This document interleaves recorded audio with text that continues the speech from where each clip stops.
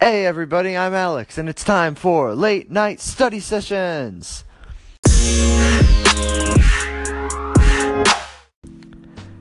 Well, happy Tuesday, everybody.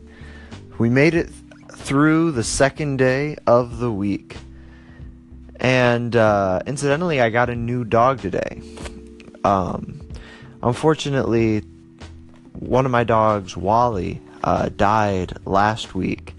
He was just a puppy, but he had a heart issue, and so it was either a heart or a brain issue, something, and he had what we think was a stroke on Thursday, and so he died, which was sad, but we're kind of over it at this point. And so we've been looking into getting a new dog, and today we adopted a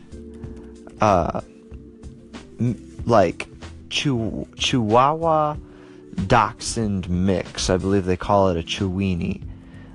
She looks a little bigger than that though.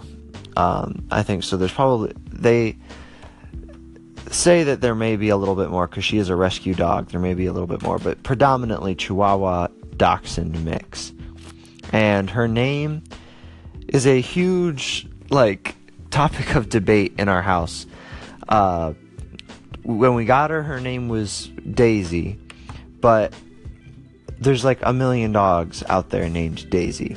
It's a super popular dog name. So my mom suggested Maisie, which I liked because it's kind of unique, and it's a dog, so it's not a superhuman name or anything like that. But then all the rest of my siblings, my two brothers and my sister, they all say that they like Macy, which I suppose may sound a little bit more normal, but it's a huge thing of debate in our house right now. What's the dog's name? But she's super cute. She's about, I don't know, her head is probably about 10 inches to a foot high, and she's about a foot and a half long. No, not that long. She's about 14 inches. And so, yeah, she's awesome. So that was exciting for today. One cool thing about our dogs is all of our dogs are rescue dogs. We never get purebred or anything like that. It's just a little too expensive for us. And so we're always getting rescue dogs, and so it's really interesting because they've always got really cool stories behind them. The dog we got today, Macy, she was found wandering the streets of Mexico. And she was pregnant and she had puppies after she was rescued. But we were joking today, what a great story that would make about the first year of her life before she was found wandering the streets of Mexico as a 1-year-old dog. And we adopted another dog named Cora, who when they found her, she had been used as a breeder dog, so to speak, but she was just used basically to make more puppies. So she had a really rough life, and she's really old. She was really old when we adopted her, and we still have her. But that's super sad. And then even Wally, we got him because he was rescued. His previous owner was put in jail, and we don't know why, and we don't know how long he was or will be there, but his name was Thor, and his previous owner got put in jail. So that's something that's, I don't know if it's good or just kind of creepy, but there's always really interesting stories behind the dogs that we get through this rescue program. And so I just thought that was kind of cool. Well, guys, I am back to doing religion homework tonight. And for those of you who have been listening to my podcast for a while, probably know what that means. Philosophy! So, tonight we are discussing evidence or not for the afterlife. Is there anything beyond this? And I think it's really important to consider that, because quite literally either everything matters because there is an afterlife and we will be repaid for our actions, or nothing matters at all because when we die, that's it. And so that should at least shape our whole way we live our lives. So let's look at some of the arguments for and against the afterlife. So just a little precursor, I'm taking a lot of this stuff from Catholic Apologetics, a book by Father John Laux, Laux, that's how his last name is spelled.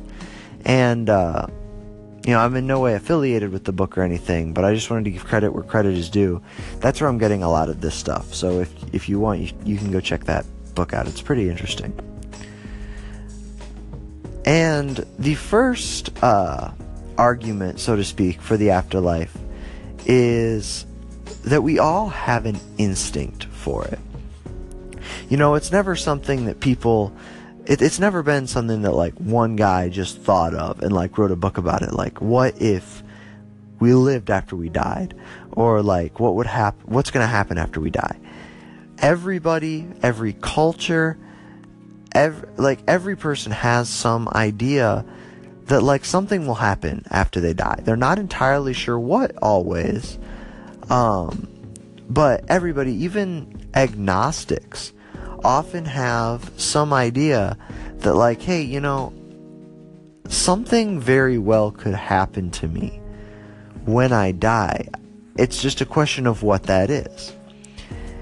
And if you think about it, life after death is a really weird thing to just come up with.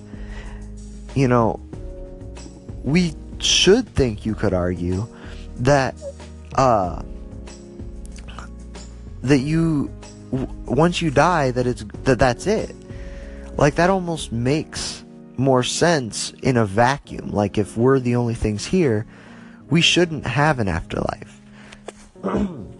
But we all have an instinct already in us that has the idea that something's going to happen to us when we die.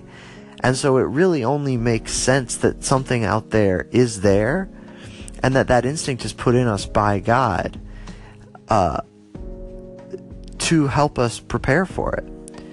And I put on some philosophical arguments for God in an earlier episode. It was also from this book.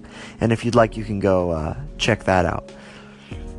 But that's the first argument. It wouldn't make sense, in a nutshell, it wouldn't make sense for there not to be an afterlife if you consider that everybody has, like, an instinct for it and a longing for it. So the second argument for the afterlife is that the soul could only perish if God destroyed it. So, consider this. So our soul is actually separate from our bodies. Like, it's working within us, but it's something that's, like, not reliant on the body because it's a spiritual thing. And so our soul doesn't die just because our body does. Because our soul isn't reliant on bodily functions. It just can no longer operate inside our body because our body doesn't work anymore. And so it really only makes sense that once our body dies, our soul would go somewhere else and do something else, because Otherwise, we're basically saying that God created us only to destroy us afterwards. And that doesn't really make sense when you consider throughout salvation history all that He's done for us. And the fact that we've got rational thought, that's something that puts us above all other animals that we have encountered. And so it's a little weird and faulty to think that God would destroy that as soon as something as simple as the body died.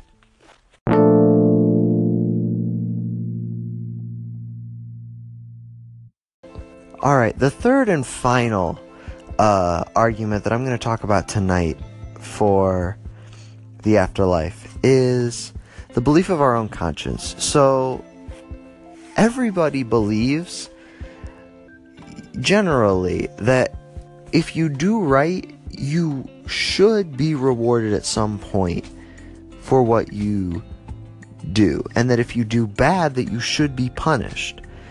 Even if you look at people who, it's the bad people who have the most fun. Well, even then, they're trying to disprove the natural argument that everybody makes that you're going to pay for your evil actions.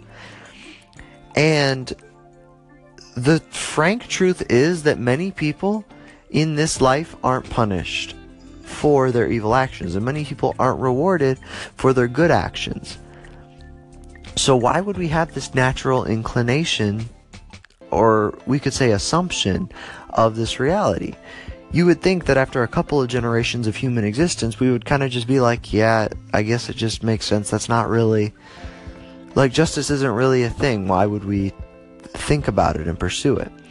But despite many cases towards the contrary, we still believe this. Why is it? Well, because justice is eventually paid. It's just not in this life. We know that sooner or later we're going to be paid for our actions. We're going to be rewarded or punished for what we do. And what this means is that there has to be an afterlife where the field is leveled out, so to speak. Like the playing field is put on a level surface, and you're just judged based on what you did with what you had. And it doesn't make sense that we would believe that this would eventually happen unless it would. And everybody believes this to a certain extent. There are sayings like, someday you're going to get yours, or what goes around comes around. Everybody believes at some point in their lives, in their very instincts, that justice will be served. We just don't always see it happen right away. And the afterlife makes a whole lot of sense when put in that context. Alright guys, well that is going to conclude our late night study session for tonight. Thanks for all of you for hanging around listening. I will talk to you tomorrow. Good luck and God bless.